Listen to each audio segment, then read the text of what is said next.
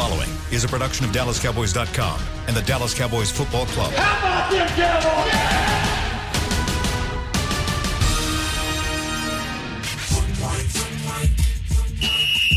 Let's go, baby! Are you ready for a break? Yes. Are you ready for a break? Absolutely. Ready for a break? Yeah, and so much for that. It's time for The Break on DallasCowboys.com. We were on a break! With Nick Eatman, David Hellman, Ambar Garcia, and Derek Eagleton. It is Wednesday, January 13th, 2021, Season 16, Episode number 93. Welcome to the latest edition of The Break, presented by Geico. We are live from the SWBC Mortgage Studios at the Star. We've got some time here to talk to you guys about Cowboys football. We're going to talk a little bit about a couple hires the Cowboys have made here over the last week, some rumored hires that might be happening here soon. We're going to go around the NFL in our final segment and hopefully give some picks, or definitely give some picks for the upcoming games this weekend in the divisional round of NFL playoffs. And maybe, just maybe, we will get to some questions from you guys. Amber has some ready in case we get there in the final segment. How's everybody doing today? Good, Derek. Great, Derek. Amber? Muy bien. Awesome. Everybody's good. Let's jump in. Let's talk about what? Nothing. Okay. Let's talk about Mike Nolan. This last week, we find out Mike Nolan has been relieved of his duties. Jim Tomsula, the defensive line coach, also relieved of his duties. And then the Cowboys go and make a hire. They hired Dan Quinn. He was the leader, the defensive coordinator of the top defense in the league in 2013. And in 2014 with the Seattle Seahawks, he won Super Bowl while he was there in Seattle. And then he went on to be the head coach of the Atlanta Falcons, took that team to the Super Bowl. That was the infamous meltdown of the 28-3 lead that they gave up. What were your initial reactions to the hiring of Dan Quinn and the firing of Mike Nolan? Nick, let's start with you. You got to make a change, obviously. We hinted at it. We don't like seeing guys, lose jobs or whatever, but that can't be okay. And there's a lot of reasons for it. It wasn't all his fault. I'm sure he's still a good football coach, but you got to make a change. And so they did, and they got a guy that is a proven defensive coordinator. Not that Nolan wasn't, but he's had more success, and I think that it'll be a good change. My thought is I just hope that he'll have a chance to get on the field and actually get to coach, because that's what hurt Mike Nolan. That's what hurt Jim Tomsula. It hurt all those guys, and hopefully he'll get a chance to do that with his staff. Amber. I know it's part of my job and all that to comment on things like this, but at the same time, I'm just in a weird space right now where I haven't really been able to really hit the reset button and have like a clear mindset and a clean slate. Right now I'm just like, okay, because of what happened last year, and we talked so much about this new coaching staff having so much experience and all that, and then Quinn, he has a great resume. I mean, you look at the things he's done and it's great, and there is excitement that goes along with that, but at the same time, right now I'm just in that kind of mentality that, man, I've been there, I've gotten that excitement, but now I just need to see it happening. I need to see it happening on the field. I need it, not just getting excited about the coach itself and then the experience they bring, all that.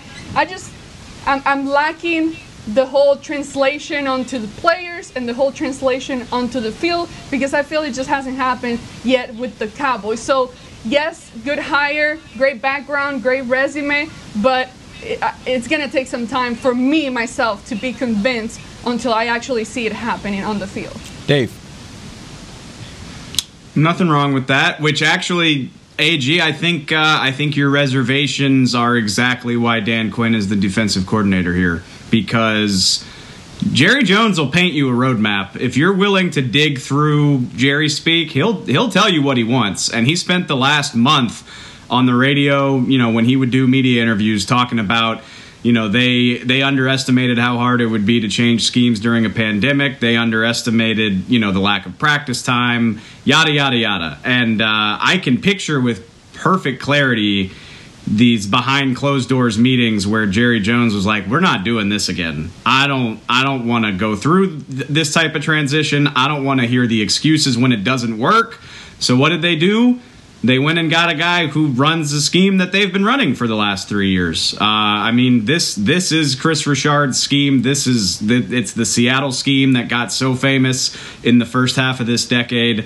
I mean, obviously, it's not going to be exactly the same. Dan Quinn's a different coach, but this is a system that every guy that's been here for more than a couple years should know how to run, whether that's the linebackers, whether that's the pass rushers. Like, everybody here should have a basic level of familiarity with what they're being asked to do. And I don't think that's a coincidence, because obviously, you know, we all have the highest hope for 2021 and what might be to come, but nobody knows what the offseason is going to look like. Nobody knows how much time they're going to be able to be together. And so with all of that working against them, I think they wanted a guy who could realistically install the defense during a pandemic, basically. And that's, I mean, on top of being an accomplished coach, I think Dan Quinn gives him that. Yeah, I think, Dave, that's a great point, because in his previous stops, the one thing he's always been said to do with his defenses is focus on making the scheme simpler, allowing players to play fast. Knowing what we know about this team and the challenges of COVID that may not be complete by the time they get to the off-season training, how much of a difference do you think that makes for this defense having that kind of defensive coordinator, Nick? You know, I think this year, you know, here's one of the things that I think, you know, Jerry beats himself up about too much about trying to make changes during a pandemic. I mean, it was a pandemic, but I mean, we thought we were going to be back in April. We thought we'd be back in May, and then May we thought maybe July, and then July it would be done. So you have to move forward, and I think that nobody realized that it was going to be like this all the way into January and who knows how long. So now you know what you can do, and now you can go back to what these players can do. And I think that McCarthy has a better idea of what these guys, and I'm talking about the core players that are still here, D-Law, you know, Randy Gregory, Sean Lee, if he comes back, of course, Jalen Smith, Leighton Vander Esch, those kind of guys, what they can do. And I think that now you look at it and say, what do these guys do best, and let's get a scheme that fits them. Before, it was just like, let's just run a multiple scheme and all that, but that didn't work. These players didn't adapt well to that. Amber. Well, you know, I mean, like we've said, we have to wait and see what happens this year with COVID and the offseason and all of that. But I have my fingers crossed, and I just hope this is not another year where now we're like, okay, the coaching change was good, but now the talent still sucks, and the players, we need better talent. So I'm like, please, let's not have that conversation. I hope they make the right moves, they get the right kind of guys in here, but then there's the whole other aspect of like, okay, have these new guys had enough time to practice with the veteran guys and like just building the team, the defensive team together, piecing it all together. So that's another aspect that you also have to look at. Veteran guys, whether that's through free agency hiring or through the draft, okay, how are they going to come in here and fit together, and how's that going to look once you start putting all these pieces together? So again, I'm just hoping this is not a year where, okay, now it's not a coaching issue, now it's, okay, we need another year to address the talent and have it work together. Dave. Dan Quinn was going to be the hire. I've said this a few times, and I want to make sure I'm saying it the right way, because I've called it. It's almost like a knee-jerk reaction, and typically people associate that in a bad way, but I don't mean it in a bad way. And it kind of goes back to my point: is like, obviously it was disastrous what they tried to do. It didn't work, and so it almost feels like they're overcorrecting, going back to what they know. But again, I don't think that's necessarily a bad thing. Sure, it would be great to implement a new scheme and be multiple and be complex, but it's hard to do during a pandemic. It did not work for whatever reason. And again, like, we could be dealing with this for another year. I really hope we aren't, but that's just the reality of the situation. They might have to do another virtual offseason in 2021. And so, and you know, does Mike McCarthy, can he afford to be like, well, eventually we'll have a normal offseason and I can do what I want? By the time that happens, he could have had 2 or 3 losing seasons trying to implement this complex defense, and then he's out of a job. So regardless of what's going on with the pandemic, you got to do something that yields results, and you got to do it quickly after what we watched this year. So I do not blame them for doing this because we've seen that it can work. I mean, they were top 10 in 2018, and they were decent last year, and we've always said, like, you only need to be decent with the offense that this team has, and I think this gives them the best chance to be decent quickly. Whereas if you're trying to overhaul it again for the second time in 2 years, who knows what you're going to get? I thought our mailbag question today was interesting, and it's kind of a difference of people that view things half full or half empty. And the question is, do you think that hiring Dan Quinn is an indication that the front office believes it has the right players on defense, it just needs the right scheme? And I actually said I disagree on that. I do too. I think it's the other way. I think they don't feel like they have the right players. They just need a coach and a scheme that'll help coach them up. And I don't know how you guys feel about that, but there's two different ways to look at it. But no, I don't think the players are here at all. I think that's exactly right. And the reason why I do is because if you guys remember, like, the reason why they went to the defensive staff that they brought in last year and what we heard, I remember Cheeto saying this in a press conference. We're not going to be as vanilla as we've been. We're going to have more complex defense. We're going to give them different kinds of looks. They went from simple to complex this last year. And I think in going back to simple, I think what it says to me is, the problem was not the scheme in the first place. The problem is the players. So I'm very interested now to see what happens with a lot of these players. Are they going to really, really invest this offseason in the draft and in free agency possibly to bringing in better players? Because I think this is just an admission that the direction they went was a direction that ultimately showed them the exact same thing. Your players aren't good enough. Which, that reminds me, I don't want to paraphrase too much, but Chris Richard was on a podcast during the season. I mean, let's not kid ourselves. Like, you can make any scheme complex. You know what I mean? Like, this scheme can be complex. And I think the intimation from listening to that podcast was, did they trust the talent that they had to be complex within that scheme? I don't know. And yeah, I mean, no, the talent's not here. And if the talent was here, that scheme won or got the Seahawks to 2 Super Bowls and almost won them both. I mean, it's always going to be about talent. And I think, again, this scheme gives them a chance to be respectable with the talent that's here. But yeah, I mean, they gotta keep adding to it. They absolutely do. Yep. All right, we're gonna take. And I think that this is another. I was just gonna say that the fact, like, to me, how I see things with player, like, if it's me trying to follow someone's voice as far as a leader, and it comes down to the defensive coordinator, with the way that the last season went down, and seeing how he wasn't able to lead them to success earlier on in the season, you start losing that kind of respect, right? As far, who that voice is, you lose respect. And I feel like this year maybe there will be a different kind of pressure, because now you change that voice, you bring someone in that has very proven success in the past, and then now I think it just shines more light on these players and more accountability. Now you don't have the excuse of like, oh, it's just too complicated or whatever. Now it's really on you and what you can do as a player. Yep. Let's do this. I have a question for you guys there are 4 different characteristics or 4 different things about Dan Quinn that I think stand out.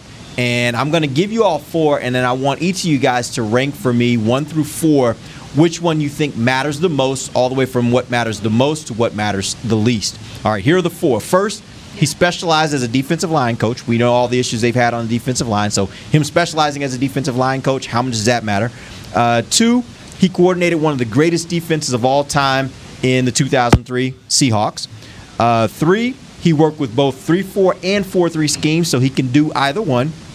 And 4, he's been to 3 Super Bowls with 2 teams. He was the defensive coordinator in Seattle, obviously head coach in Atlanta. Let's start first with you, Amber. How would you rank those 4 things as far as most important, matters most, down to matters least? I think to me what matters most is his ability and flexibility in changing schemes and just having that experience with both of them. Obviously, that's something that we saw the Cowboys struggle with. So I think that's really going to be beneficial to him and the team in deciding what direction to go with. Second, I think you said one of the top defenses and then the Super Bowl, right? Yep. And then defensive line say- coach. Yep. I would say leading a defense that had a really, really good reputation, because to me, again, I want to listen to a voice that has validity, that has recognition, that has the experience, and because that makes me want to listen to you. So I think that really matters to me. And then third, I would say the defensive line coaching experience there. That's something that we saw the Cowboys struggle with as well this past year. So I think that's going to be beneficial too. And then last, probably the Super Bowl. I mean, yes, that's important too, but I think that like building the basics and having that voice and all of that is just more important than just saying, oh, we made it to the Super Bowl, because so many different things can happen for you to get to the Super Bowl. Got it. Dave.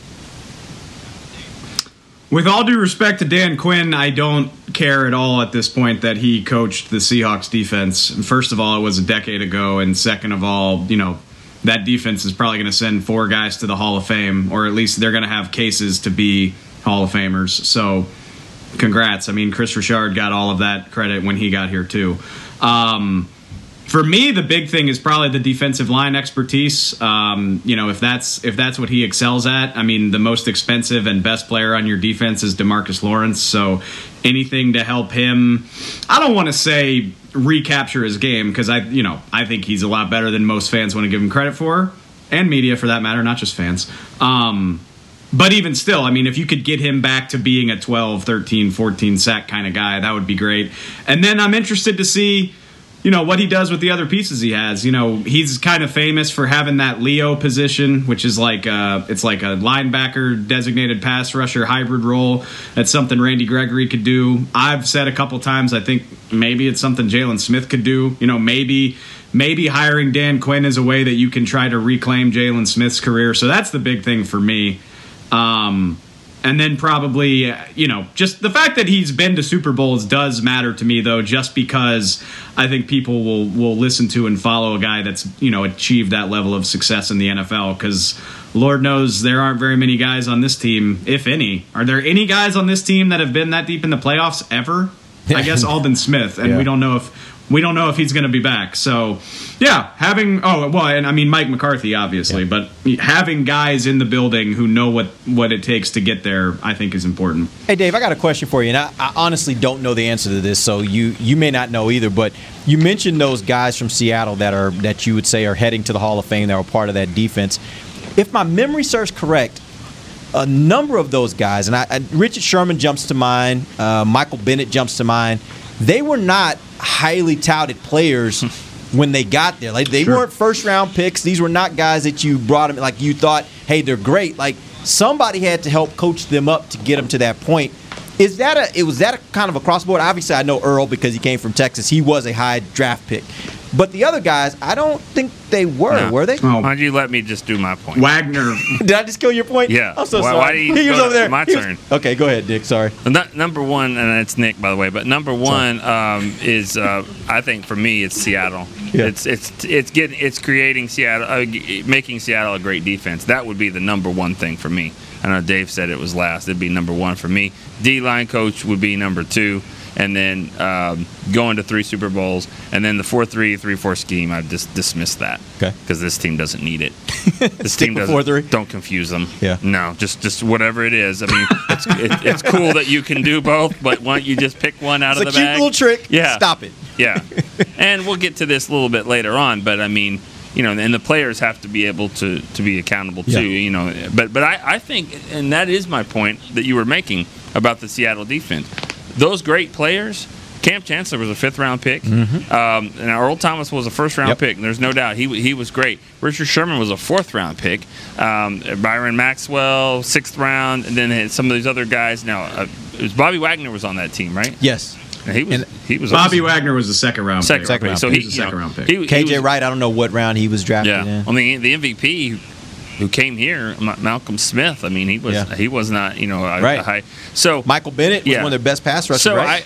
I say that because that they developed a scheme around players that weren't, highly talented and all that. And they have some of those guys here, but they're going to have to do that as well. They're going to have to get second, third, fourth round picks, not just from this draft, but early other guys, some cast-offs, some free agents, and mold them together. And so I think that's really important that he was able to do that. All right, we're going to take our first break. Go ahead, Dave. Do you have something? The reason, and obviously when you find Hall of Famers, I mean, you get credit for that, but I lean more toward thinking that's almost lightning in a bottle. I mean, he hasn't been able to recreate that in Atlanta when he was running a team. I mean, they've spent a ton of draft picks on defensive players. I'm planning on writing about that this week, and they've had some success, but when you put together a defense like that, it's like Tampa Bay in the early 2000s. Like, are you coaching geniuses because you had all this talent, or did you just find a way to accrue an astonishing amount of talent? Because Dan Quinn was in Atlanta for 5 years and doesn't look like anybody on any of those defenses going to the Hall of Fame. That's all I mean by that is I just don't know if you can hang your hat on that as something that you can do reliably. But I would question that a little bit as well, because that year when they went to the Super Bowl, that defense was pretty good. They had a lot of guys from that defense, if you go back and look, that got hurt the following year. I think their linebacker, their safety,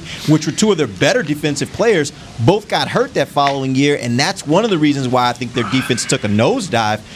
But they had a pretty good defense that first year. Now, of course, the retort to that is they gave up a 28-3 lead, and so, but that happens. Trust me, I was an Oilers fan. I know it happens. Like, this happens. But again, my point is, I think he started to kind of rebuild that in Atlanta. Yeah. And I think he got them to a point where they were good enough to go to a Super Bowl. I think he's got to get some credit for that. Good enough to get a 28-3 lead. I mean, true. I mean, it wasn't like it was just nobody that came back. I mean, he expected them to come back. They should have won that game. We know that, but they're pretty good. I'm not. One thing we know about Dan Quinn and those Falcons defense is that you better not put a bad left tackle out there, because if you put a bad left tackle out there, you can make a really good player into like all world. He's still playing, by the way. I saw him the other day. I did too. I was like, is that the same dude? Yeah. What were you gonna say, Dave?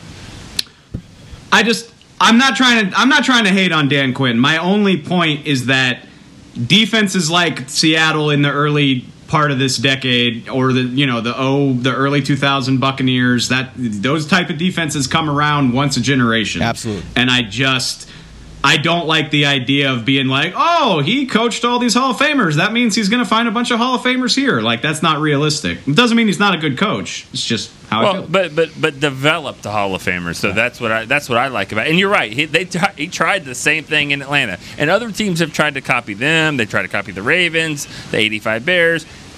Teams like that, you try to copy it, and it doesn't always work, and I get it. But the fact is that it wasn't a Panthers team from a few years ago or a Browns team right now where they've been so awful that they just get all these picks and finally, the Browns finally are in the play. Well, they should be. They got a lot of players that they finally have all these guys, and that's what's good about Seattle is that they developed that. You can even say that same with their quarterback. They developed that. That whole team was developed. Yep.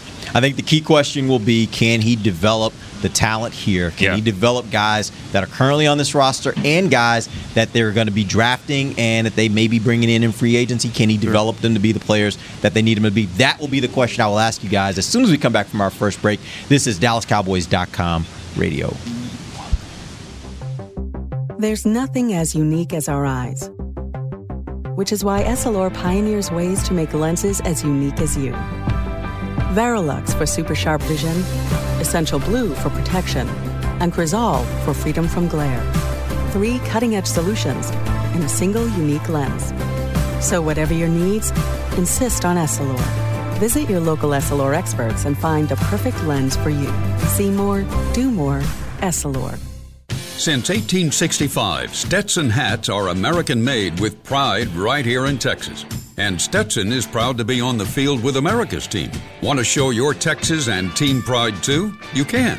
By purchasing your own Stetson, you can look just like how the flag guys do on field at every home game.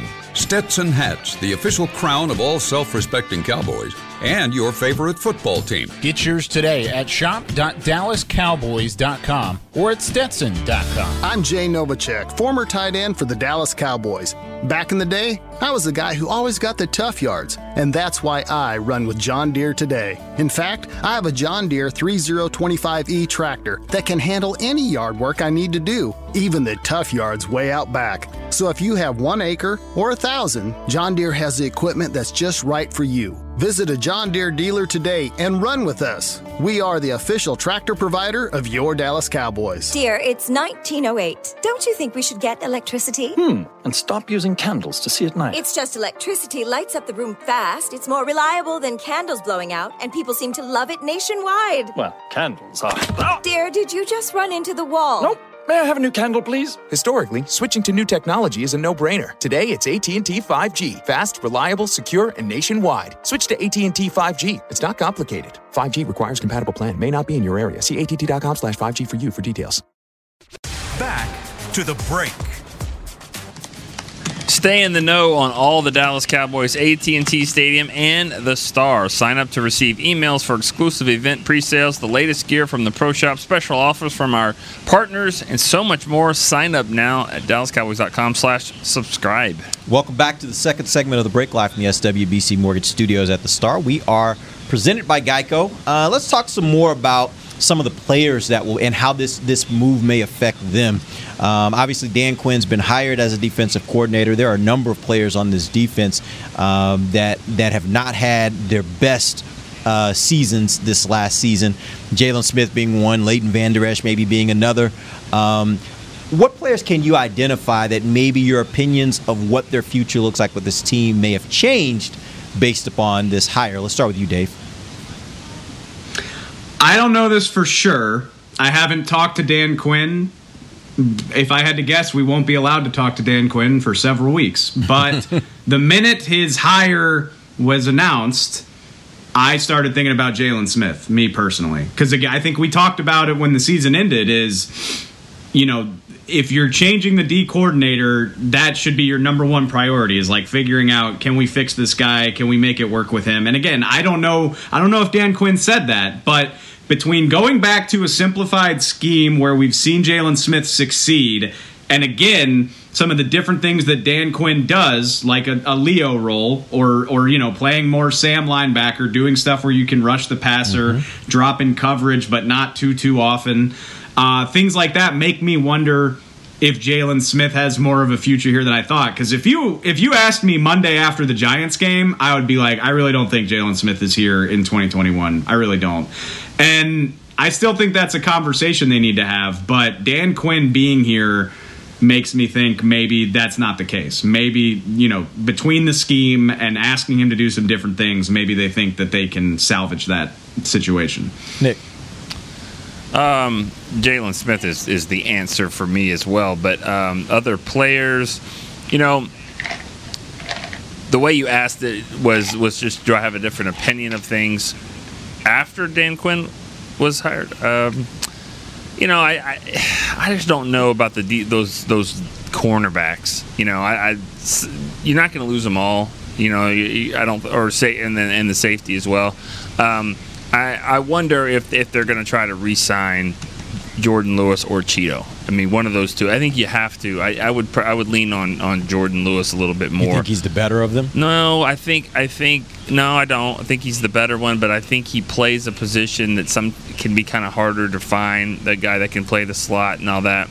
I think you have to let Xavier Woods go. I don't think he's a re-sign guy either. I don't think that works, and I don't think he's been a good player. But I think when I think about that, it's Jaylon Smith. But I also really wonder how much turnover there's going to be in the secondary. I don't think you can let all those guys test. I mean, they're all going to test, but I think you got to bring some of them back. Yep, Amber.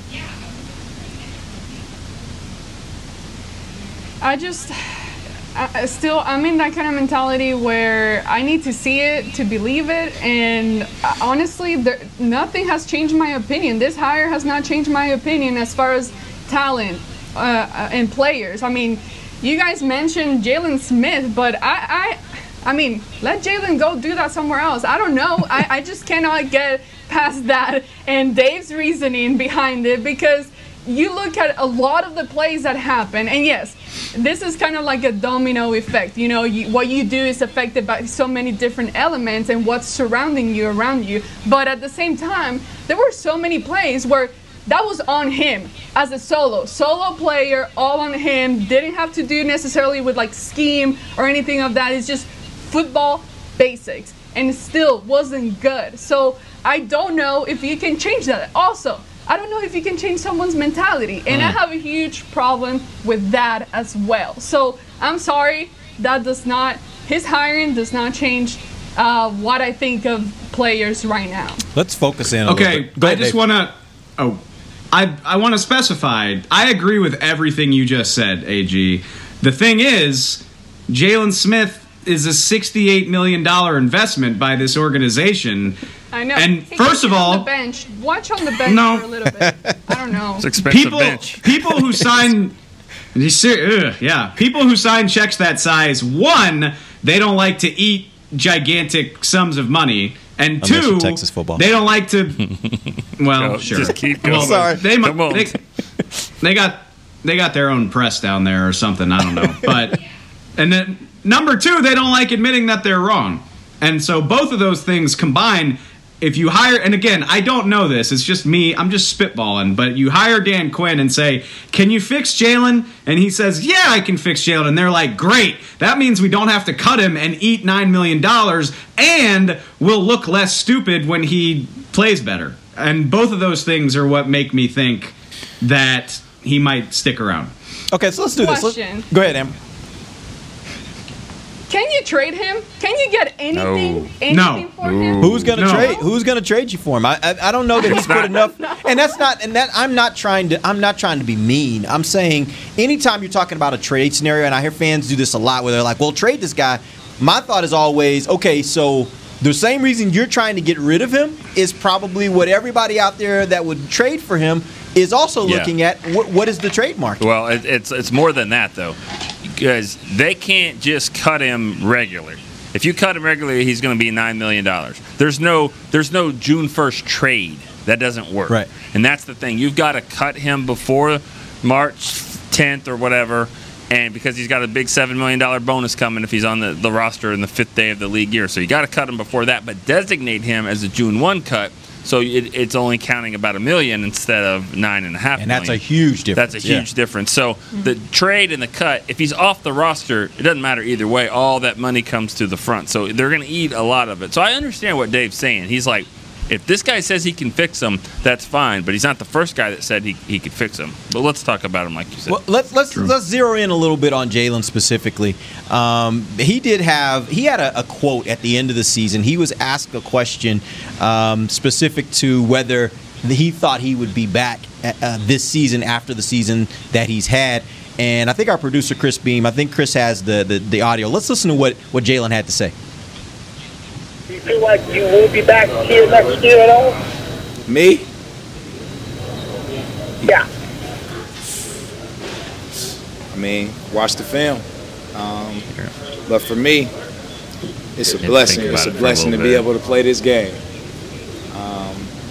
So many people thought I'd never play ever again. So for me, I'm my worst critic. And I'm my biggest fan. I'm going to keep battling, keep grinding. But the guys that know football and know our scheme and watch film, I don't have to speak on. I don't have to speak on myself. It's all love. It's all love. Well, I don't know if we heard the very first part. I did not hear it myself. I think the fans heard it. Fans heard it. When he said watch the tape. Yeah. I mean that's his response to the question. And we just watch the tape, and I mean that's in somewhat of a kind of arrogant way. I mean, watch the tape. Yeah. Well, and I've said this before. He's wrong on he's his worst critic. He's wrong. Nobody can be their biggest fan and their worst critic. That doesn't happen. the people that ask the question to begin with are worse critics than him because they're not his biggest fan. So we might have some of his worst critics right over there on that TV right there, like on the other side on this show here. No, he's not his worst critic, and that's his problem. He's self-awareness is not there.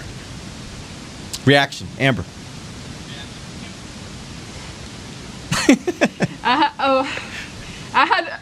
I'm trying to control what I'm going to say. Okay, first things first. You know, when I initially heard the audio, I was like, I absolutely, like, my eyes almost came out of my skull, like, with the eye roll that I did. But when I watched the video, made me feel kind of bad because watching him, you get that sense of kind of him being defensive, you know, when you're trying to defend yourself. But a big thing that you have to listen to is his initial reaction. How surprised and how so, like, what? You're asking me that question? Like, how unaware, like, and how, like, in another world that he's living in. I don't understand, because players have to watch film after each game. You have to evaluate yourself, and I'm assuming coaches evaluate and give an evaluation to players as well. So my problem is with that whole thing of self-accountability. Like, Derek, you know, if I mess up or whatever, I'm not going to sit there and excuse myself. I'm going to say, you know what, you're right, but let me prove to you that I can do better, and I'm going to do better and all that. But the fact that after a whole season of us, everyone, watching film, watching him play, watching the Cowboys play, that his response is that, watch the tape, I mean, you're delusional there. And again, some of those plays in that last game against the Giants, the fact that he was cheering and stuff like, you know, at the wrong moments, that you're only thinking about yourself. That is another step of, like, you not being aware of what the heck is going on in the game itself, which is a huge problem, because that's something that's very, very important. You need to be aware of everything that's freaking happening in a game. So at this point, I get that it's a lot of money. His contract is a lot of money, but man, it's not worth the headache for me. But again, it's not my money, so I don't know. I'm not the Cowboys to tell them what to do with it, but they made that choice, and this is what we're seeing now. Dave. It's my money and I need it now. That's what that made me think of. I say it a lot. You know, I know a lot about this game. I take my job really seriously. I'm always trying to learn more, but I've never coached or played at an elite level. So, like, I'm not going to be the guy that flips on the tape and, like, I can diagram the coverage and tell you for sure what everybody's doing. Like, I always try to avoid that, because I think most people who try to do that, with very few exceptions, are faking it, in my opinion. Having said that, I know enough about football that I can turn on the tape and tell you that Jaylon Smith, like, why are you telling people to watch the tape? Because it's bad. It's not good. Like, I know that. Anybody that's watched it knows that. If you have NFL Game Pass, you can go look at it.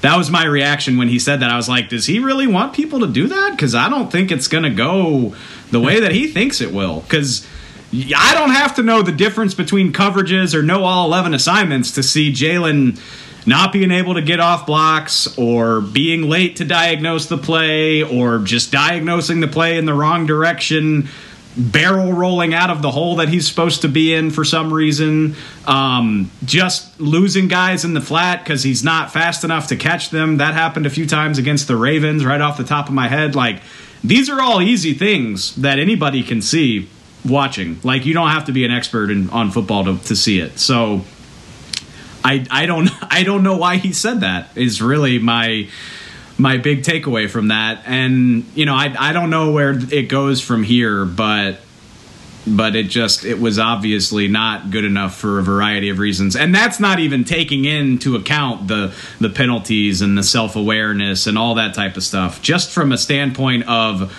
are you a $13 million linebacker? Like, anybody who turns on NFL Game Pass could tell you no. You know, Dave, I was just going to ask Dave to tell the stat. Remember when we were watching the game against the Giants and we were talking about his stats in tackles? Oh, yeah. Leading the team, and I thought that was a pretty good one. Somebody on Twitter told me this way back earlier in the season. And, like, I'm sorry I don't remember your name. So, like, I didn't come up with this, but it blew me away. I'm pulling up the stat right now. So we were talking about, Jalen led the team in tackles. Jalen finished the season number 2 in tackles. And that sounds really impressive. But somebody was like, yeah, go look at how many solo versus how many assisted. And it was 89 solo versus 65 assisted. Whereas a lot of, Zach Cunningham from Houston, 106 tackles, 58 assisted. Roquan Smith, 98 to 41. Devin White, 97 to 43. Like, you want more solo tackles than assists. And I think a lot of people have astutely pointed out Jalen Smith knows how to dive on a tackle after the fact because he knows it's going on. He knows it's going on the stat sheet. Like, he knows, and it shows in the stats. It's like an even split between solo and assisted, and I don't think that's a coincidence. So, shouts out to the Twitter user who pointed that out to me. I'm sorry I don't remember you, but I thought it was a very astute observation. That is a very, very interesting stat. Nick, what were you about to get to? The things that Dan Quinn's going to bring aren't things that really matter to what Jalen Smith's problems are. It doesn't matter about the scheme, in my opinion.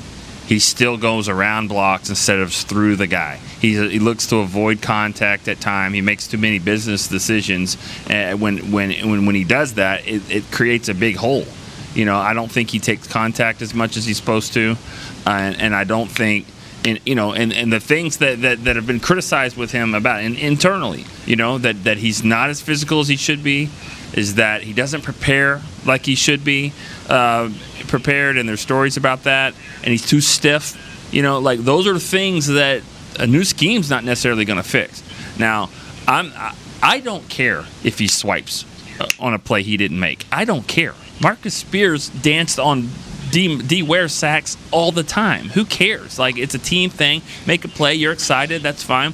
And I've said this 1,000 times. Nobody was on that Fiesta Bowl field where he was thinking his career was over because he played in a bowl game, which give him credit for that because no one does anymore. And then he thinks his career's over. He comes back. He gets a big contract. He plays in a Pro Bowl.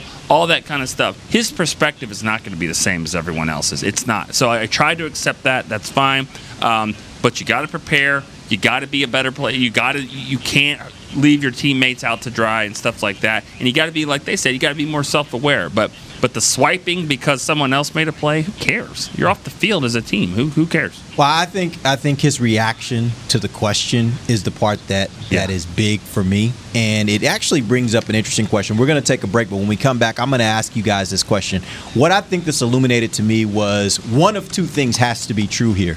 Either the coaches agree with him that he's playing really well, or they're not holding him accountable and telling him that he's not playing really well. One of those two has to be the truth for him to have that kind of response. We're going to take our break. When we come back, I want you guys to answer which one you think is more likely. We'll do that when we come right back. This is DallasCowboys.com radio.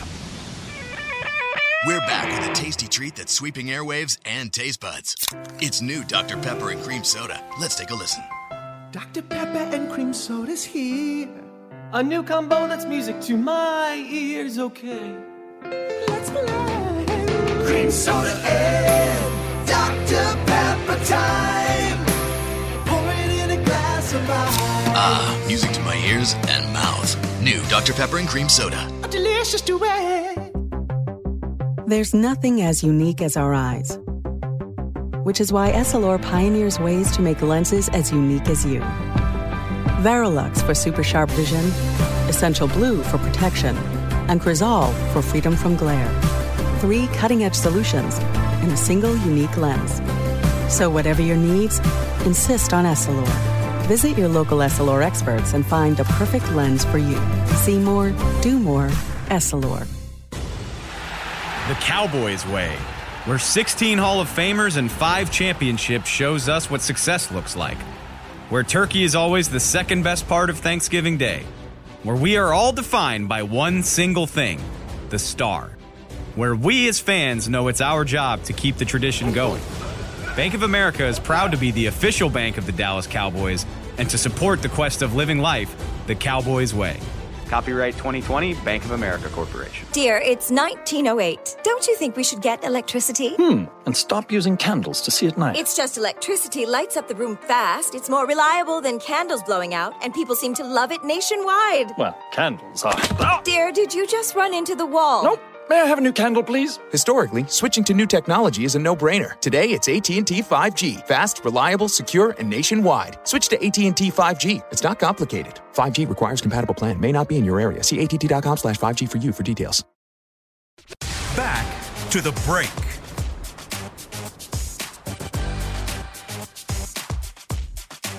Hold on just a second while I find up a really good one here. How about AT&T Stadium Tours? You can store AT&T Stadium, the home of the Dallas Cowboys, run on the field, see the locker rooms, so much more. Tours are available daily. AT&TStadium.com/tours. See, I thought you were going to read the one about ordering food because, like this, I'm actually in the middle of that right now. I was telling you before we went on the air, my high school team's playing at AT&T Stadium this Friday. State championship, go Cougars. And I'm right in the middle now trying to figure out what food we want to have in the suite. You know, and so I'm trying to choose my favorites. Got to have the mac and cheese, the whole nine. Yeah. And we all know you just said that because you wanted to say that your school is in. Yeah, which is I fine. had to find a reason to say go Cougars. Hold go whatever. Hold on. Let's just we got enough time. We can talk about this. So Crosby High School is Crosby High School. They're playing in the 5A Division II. Division II state championship at AT&T Stadium. Yeah. They have never won a state championship in anything as a team. No, never. The only state championship that has ever been won at Crosby High School is an individual award from Derek Eagleton as the debate state championship. So y'all remember that. What a beast. Dave, Amber, when you're trying to argue a point, just remember this is Crosby's state champion debater. That's awesome, by the way. I did not know he was state champion. I didn't know he ever... Yeah, I didn't know he won state, but I mean, I'd have to be a fool at this point not to know that Derek lives to argue. You remember the conversation he lost? You remember the time that Derek said, that's a great point. You're right. I'm wrong about that. No. Wow, really? Yeah, it was a Wednesday. Never. It was like 2009. Hey, it happened just in the break. He said, Amber, you were right. I did. Absolutely. Thank you very much. Now, about that's a good point, actually. But she's been telling me this for a month now, and I'm just realizing that's because your rundowns are longer than War and Peace, and so at the bottom you say maybe we'll have fan questions, whatever. But just curiosity, what was the topic that you won on the debate? Do you remember? I think that year it was about nuclear weapon proliferation. I think that was the topic that year, but I'm not certain. I think that was the topic that year. That's awesome, though. By the way, I did not know that was 1991. 1991 state champ. Do they still do that? Debate? Like state? Yeah. Okay. They have nationals. They have everything. Yeah. Did you go to nationals? I went to nationals. I did not compete. I was an alternate for nationals. Oh, okay. Yeah. Well, so. I'm just blown away. I love the college football season ended on Monday night, and we haven't played the state title games for Texas yet. That's crazy. Yeah. And I'm going to put money on it that you're going to have a stadium that will have a ton of people in it for this state championship. As is customary in Texas. Are they going to let you go into the stadium with your trophy? Or are you going to have to put that on the side or go through? No, I don't even know where my trophy is. It's probably my mom probably has it. You might just be walking around seeing these people you haven't seen forever. I am. I'm actually looking forward to seeing all my old classmates. They'll all be here. So this is going to be a big deal for Crosby. See if you could recognize we got a small town. Just their eyes. I will recognize them, trust me. That's cool. All right. I have a suite. I don't have Jerry's suite, but I do have a suite, so we'll have a good time. It's going to be fun. Good luck to the Crosby Cougars. Cougars. Crosby Cougars. All right, so here's what I want to do. I was going to ask this question right before we went to break. Jalen Smith, his reaction, and Amber, you talked about it. You pointed out his reaction in this, that his reaction was one where he was almost just surprised that anybody would ask him this question, and it made me think one of these two statements has to be true. Either his coaches believe that he is playing as well as he believes he's playing, or they have not held him accountable and told him he's not playing that well for him to be that surprised. Which one do you think is more likely? Nick, let's start with you. The coaches haven't been upfront with him. You don't think they believe that he's playing that well? No, I think they believe it because there's a lot of words going around. You hear a lot of whispers and stuff. People are talking about it. Yeah. Just don't think it necessarily goes to him. I bet you that he gets it, but I don't, I bet that he gets the criticism but I don't think it's as strong as it needs to be, and I bet you he kind of dismisses it. And we saw a video of that. We've seen some sideline clips of that where there's some people yelling and stuff, and I don't know if he's taking it that it's aimed at him. Yep. Amber. He just seems so far off from reality and just like so blinded by his own self. I don't even know what word I'm looking for, but there is absolutely no way that the coaches see the tape and see these players play and not realize the way that he has played. So I would lean more towards the fact that maybe they weren't as vocal as they needed to be with him. I mean, sometimes it takes you calling him out in front of everyone. Like, it takes a little bit of embarrassment sometimes for you to get someone to finally realize it. Like, put the play on big display here and highlight it, because if he's not getting it, that's a problem. And again, I think it affects what happens here mentally affects what you do on the field. And he just needed a slap of reality and someone to really sit him down and say, hey man, you're not really doing as good as you think you are. So here's what we need to work on. And these are the things that you need to self-evaluate and try to improve on, because otherwise it's just hard to get better. So I would lean more towards them not being as upfront as they should have. But obviously I have no idea what happens behind doors or any of that. Dave. Kind of goes back to the point I was making in the last segment, which is, if I say something like if Mike Nolan wants to call me on something and be like, you don't even know what coverage we're running, I'll probably back down and be like, you know what, you're right. You've been coaching NFL football for more than I've been alive or close to it. Like, who am I to question your expertise? In this case, I will gladly sit down with anybody that wants to tell me that I don't know what I'm talking about, because even my dumbass can sit down and look at the tape and I'd be like, Mike Nolan, you are wrong. If you think Jalen Smith played great this year, you're wrong. I'll gladly say that to him or anybody else. And so the only thing I can come up with is that they weren't totally honest with him. And I guess that's probably human nature. Doesn't every office place in the world probably have an employee where it's like, Toby's Toby, don't worry about him. Like, yeah, it's annoying, but like we'll work around it and it'll be fine. Like, every office has that person as far as I'm aware.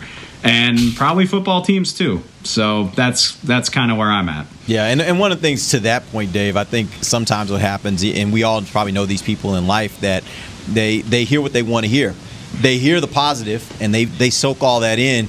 But when you give them critiques and feedback that may not be positive, they just kind of let that fly just right over their head, and they act like they didn't hear it, and they don't take in the criticism.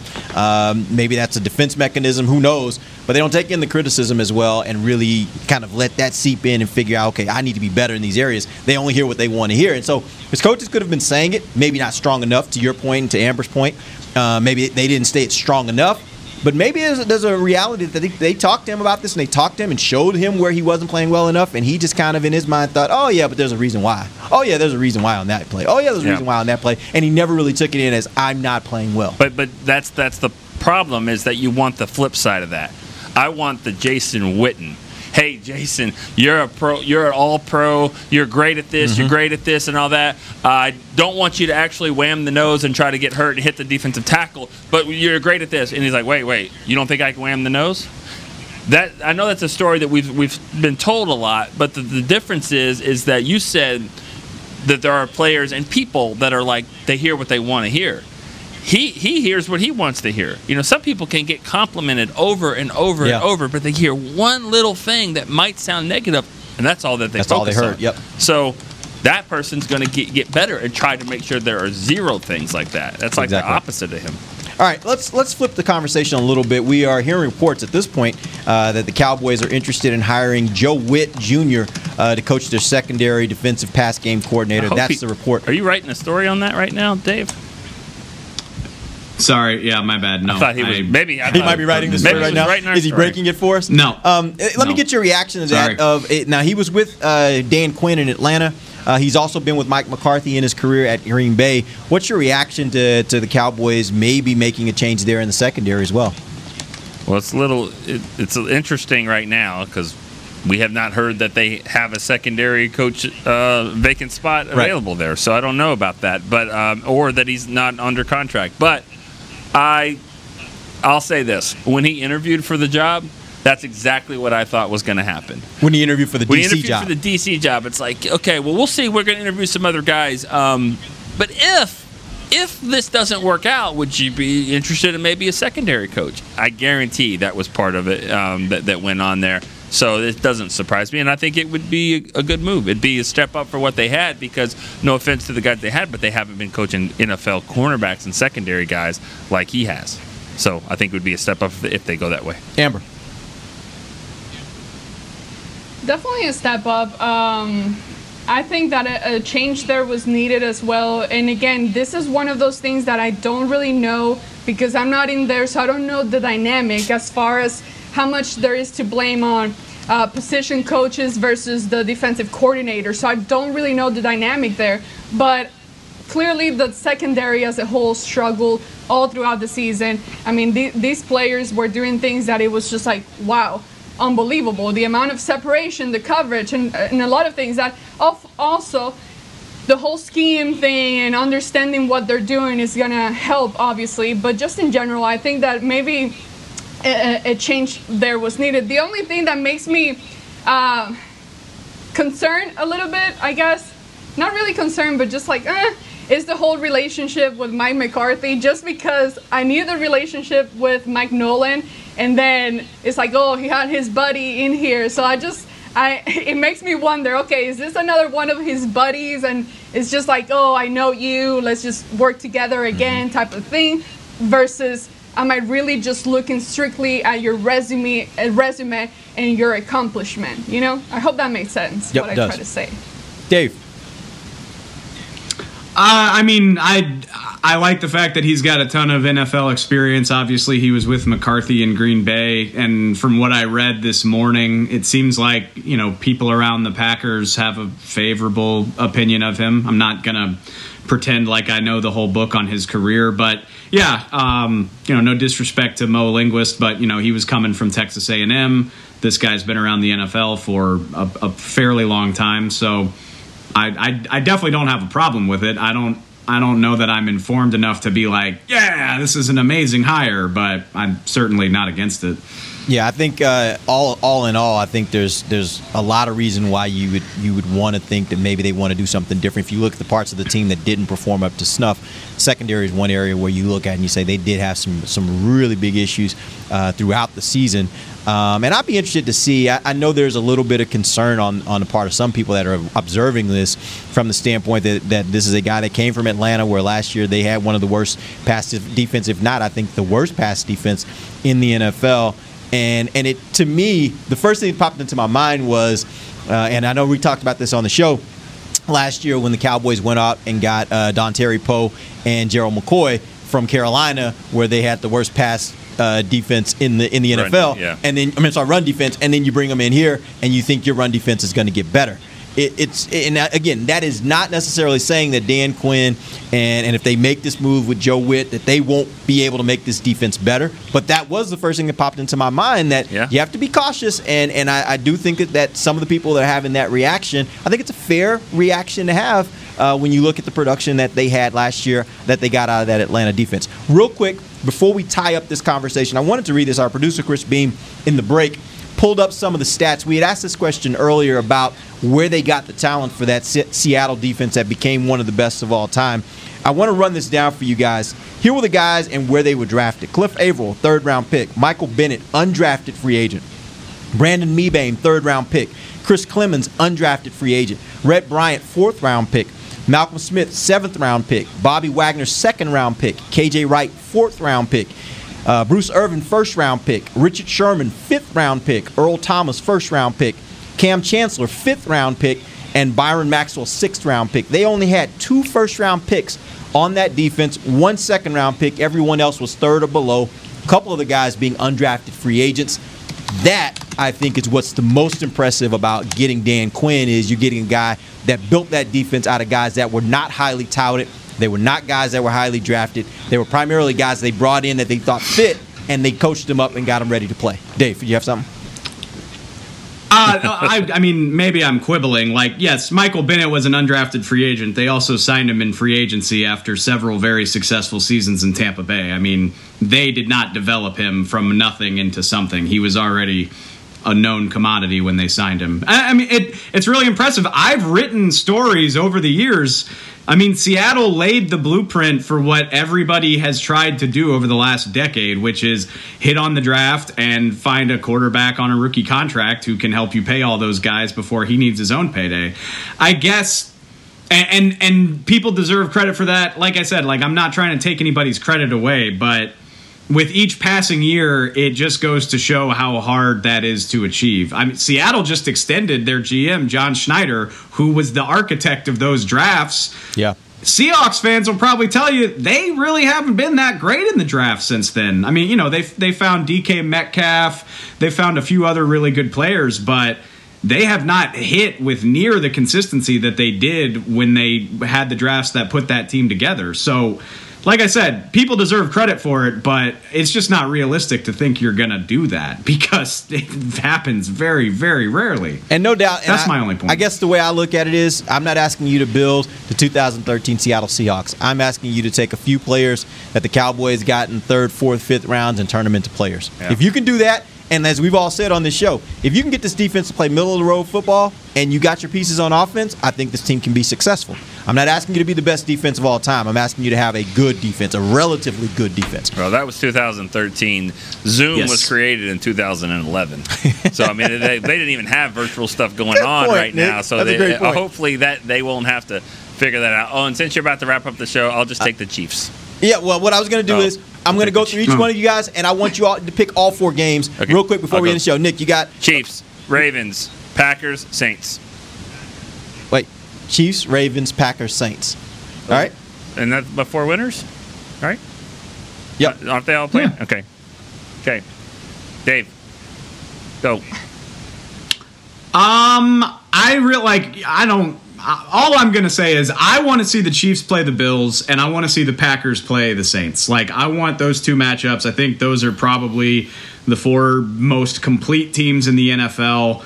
Obviously that doesn't mean everything because the Rams already screwed that up because I wanted to see the Seahawks in the next round against Green Bay as well. So there's no guarantee that that's going to happen, or I guess they probably would have played the Saints. Whatever. The point being, I don't know what's going to happen. I certainly think that Rams defense is capable of stopping the Packers, but I want to see Rodgers, Breeze, and the Bills versus Mahomes. I think those are the best possible matchups, so that's what I'm hoping happens. All right. Amber. We didn't really do a good job last week, but this is a new week. Y'all were 3-3. We got a few. Y'all were all 3-3. No, y'all were 3-3. Oh, you took Tom Brady? Yeah. Oh, okay. Derek was 4-2. You were trying to take Washington. I did try. Y'all talked me out of it. You also told us Alex Smith is going to play, Derek. Well, yeah, I did. I was hoping. I don't think he would have played as well as that kid did. Also, hey, my apologies to the Cleveland Browns. You deserve it. I called y'all frauds. I still think you're frauds, but you deserve. You sound like the Steelers, Dave. You really do. Credit. You sound like Juju and Claypool. The Browns is the Browns. You're right. You think the Browns are going to beat the Chiefs? No, I don't think so. But I will say this. If they were playing any of those other teams, well, maybe not the Bills, I think they will give them a game. And I would not be shocked if we come in here next week and they actually won. That wouldn't shock me, but because they are playing really well right now. And they've got the right pieces. They definitely do. Well, I don't think this is going to happen, but I'm picking all the home teams. Looking at all the matchups, every team that I would choose to win, it's playing at home. So Green Bay, Buffalo, the Chiefs, and then New Orleans. All right. And I'm going to go with all the same picks that you guys have, Bills, Chiefs, Saints, except for Rams. I think the Rams are going to upset the Green Bay Packers this weekend in Green Bay. I think that's that Rams team. I like that defense, and I think they match up well with what what Green Bay does. If you can shut down Devontae Adams or at least manage him, which they got Jalen Ramsey, then you got a shot against Green Bay, and I think that's what they can do. So we'll see how this goes. It'll be some fun football this weekend. I hope Nick's a little more excited this weekend than he was last weekend. I watched every game. There we go. That's what I'm talking about. I watched every game. Not every play, but I watched every game. There we go. That's I got Twitter fights about, you know what, I will never understand what anyone does with a 2-point conversion. I don't care. I don't get it anymore. I don't understand it. Whatever it is, people have their own theories. Cool. It shocks me what people do with 2-point conversions, but whatever. It is what it is. Yep. All right. Appreciate you guys joining us. We'll be back next Wednesday. We'll get into some more topics concerning the Cowboys. Till then, for Nick Eatman, Dave Hellman, Amber Garcia, I am Derek Eagleton. This has been The Break live on DallasCowboys.com radio. Go Cougars. This has been a production of DallasCowboys.com and the Dallas Cowboys Football Club. How about this, Cowboys? Yeah!